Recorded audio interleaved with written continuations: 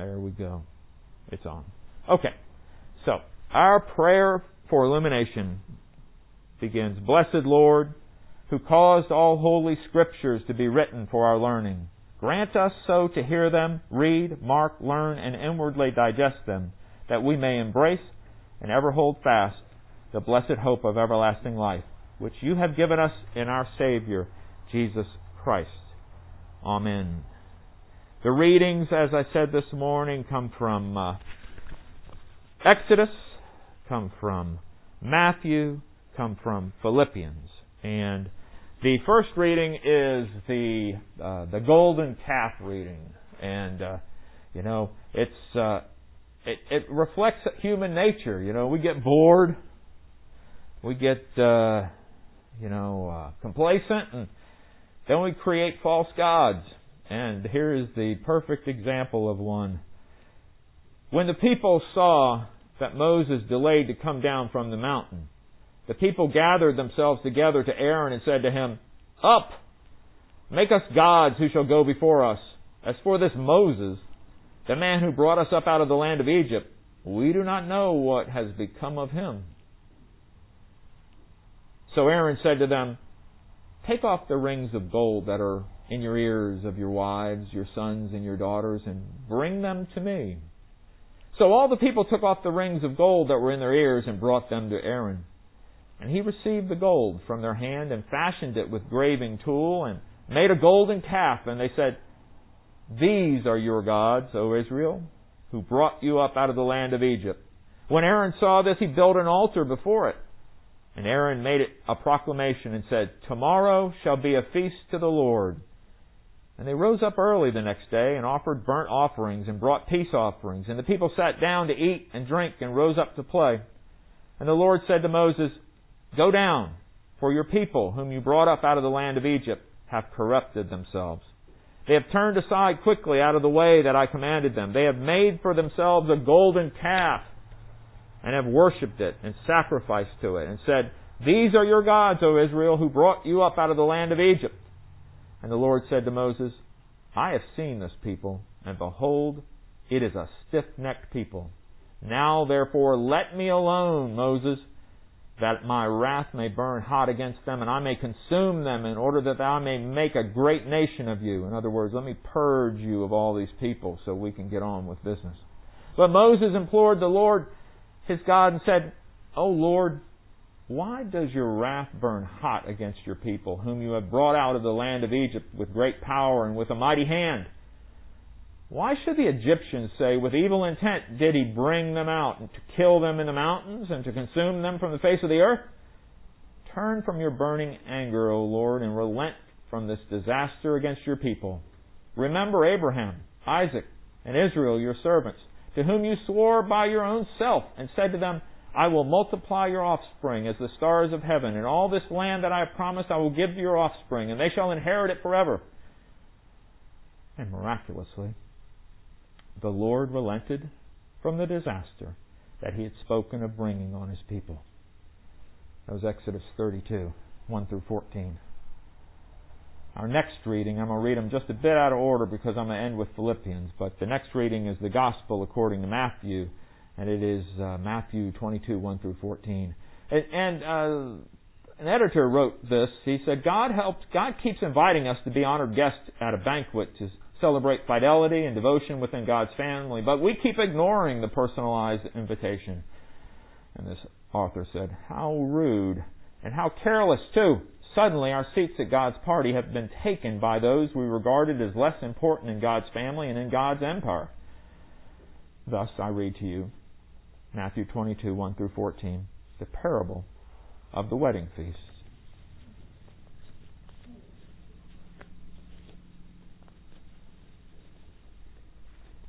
It's here somewhere. There it is. And again Jesus spoke to them in parables, saying, The kingdom of heaven may be compared to a king who gave a wedding feast for his son, and sent his servants to call those who were invited to the wedding feast, but they would not come. Again he sent other servants, saying, Tell those who are invited, See, I have prepared my dinner, my oxen and my fat calves have been slaughtered, and everything is ready. Come to the wedding feast." But they paid no attention and went off, one to his farm, another to his business, while the rest seized his servants, treated them shamefully, and killed them. The king was angry, and he sent his troops and destroyed those murderers and burned their city. Then he said to his servants, "The wedding feast is ready, but those invited were not worthy. Go therefore to the main roads and invite to the wedding feast those invited. Go therefore to the main roads and invite to the wedding feast as many as you find." And those servants went out into the roads and gathered all whom they found, both bad and good. So the wedding hall was filled with guests. But when the king came in to look at the guests, he saw there a man who had no wedding garment. And he said to him, "Friend, how did you get in here without a wedding garment?" And he was speechless. Then the king said to the attendants, "Bind him hand and foot and cast him out into the outer darkness. Into that place there will be weeping and gnashing of teeth, for many are called, but few are chosen." And our final reading this morning, and the one that I will speak to, is Philippians 4, verses 1 through 9. Philippians 4:1. "Therefore, my brothers, whom I love and long for, my joy and crown, stand firm thus in the Lord, my beloved. I entreat Euodia, and I entreat Syntyche to agree in the Lord. Yes, I ask you also, true companion, help these women who have labored side by side with me in the gospel, together with Clement and the rest of my fellow workers, whose names are in the book of life. Rejoice in the Lord always. Again I say, rejoice." You heard that echo in the song today. "Let your reasonableness be known to everyone. The Lord is at hand. Do not be anxious about anything, but in everything by prayer and supplication with thanksgiving, let your requests be made known to God. And the peace of God, which surpasses all understanding, will guard your hearts and your minds in Christ Jesus. Finally, brothers, whatever is true, whatever is honorable, whatever is just, whatever is pure, whatever is lovely, whatever is commendable, if there is any excellence, if there is anything worthy of praise, think about these things. What you have learned and received and heard and seen in me, practice these things, and the God of peace will be with you." Are you worried? Are you worried? You're bound to be. I mean, we have so many reasons to be worried this morning. Because it's the germs going around. We've got the election coming up. We've got schools opening and closing. We've got numbers of people getting sicker and sicker, and so it's plenty of reasons to worry. And then we've got our own stuff, But there's an anonymous person said one time, "Worry less, smile more, don't regret, just learn and grow." And truly words to live by. Just like regretting our past, worry, holds us back, stunts our growth. One day, John Wesley told a story of he was walking with a man who expressed his doubt as to the goodness of God. In other words, he was worrying just a little bit. And at the same moment, Wesley saw a cow standing at a wall. And he said he saw the cow looking over a stone wall, and he says, "Do you know," asked Wesley, "why that cow is looking over the wall?" And the man said, "No." And Wesley said, "The cow's looking over the wall because she cannot see through it." "That is what you must do with your wall of trouble," Wesley said. "Look over it and avoid it." Faith, he said, enables us to look past our circumstances and past our worry and past the things that we regret and past the things we worry about and focus on Christ. And, we cannot see through our worry. We can't. Worry is like a wall, blocking our view of a great vision of the promise of Jesus Christ. And how can that be? Because we like to worry. We love to worry about anything. Our health, our safety, our finances, even our success. People worry, will people come back when we open up the sanctuary one day? Will the people come back, or will the church grow? We worry about stuff. Will we get sick when we go back into the sanctuary? We worry about stuff. But we don't seem to worry about something that's really important. That is our relationship with God. And Paul had a great suggestion. Paul said, don't worry about anything. Instead, pray about everything. Improve your relationship with God is what Paul is saying by letting go and letting God. You ever heard that story about the young man who was hiking? I have all kinds of hiking stories. One young man that was hiking and he slipped off the ledge and he fell. And it was kind of overcast just like today, and the fog was moving in, so he couldn't see the ground below him. But he grabbed onto a root that was on the edge of the ledge, and he's hanging there. All of a sudden, he heard a voice. Just let go.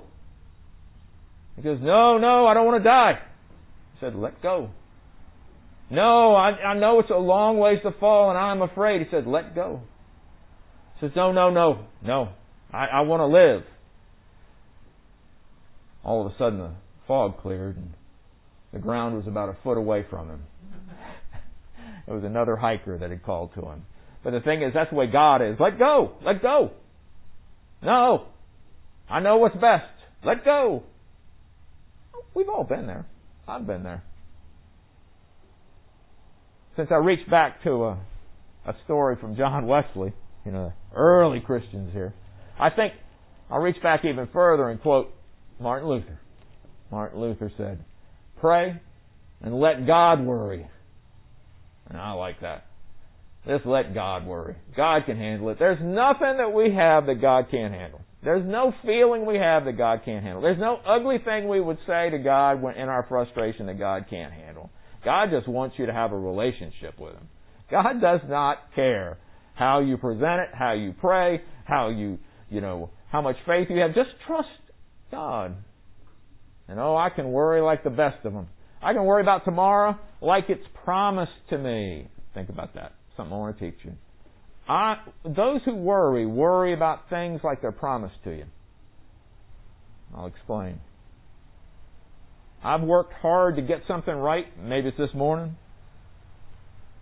And I delude myself to think that tomorrow everything's going to fall in line. I delude myself to think the guitar is going to be right or the song's going to be right or whatever. And I worry about it, that it might not be.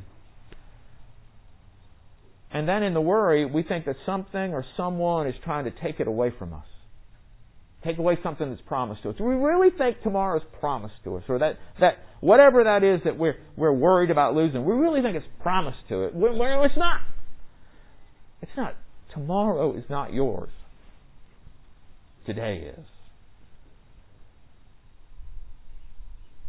I love what this understanding of worrying. These are my words, and I'm going to share with you somebody that's much wiser than me, their words. But I like to think of worry as paying interest. I'm buying a home, right? So I'm really consumed with interest, mortgage, borrowing money, debt. But I say, worry is paying interest on a loan you have not yet received. Think about it. Worry is like paying interest on a loan you have not yet received. But I like Mark Twain's twist on that. And I found it after I'd made up my own words. He says, worry is like paying a debt you don't owe. Worry is like paying a debt you don't owe. And it really is. It all has to do with our feeling of entitlement or our feeling that something has been promised to us. And what we're worrying about is that we might lose it, that somehow it might escape us. As Paul said, do not be anxious about anything, but in everything, by prayer and supplication, with thanksgiving, let your requests be made known to God. And then, as Martin Luther said, let God worry about it. Let us pray. Lord, we can stand at that wall like that cow and look over the wall and can't get to where we see, but we look over and we can see something much greater. Lord, worry is just like that for us, a wall that holds us back. But sometimes we don't look over the wall, we look into the wall. And Lord, it's my hope that, for all of us, even for all of us, that you set that example and that you give us that opportunity to see through our worry, let go of our regrets, and embrace that wonderful promise you gave us years and years ago that is new every day. In Jesus' name we pray. Amen.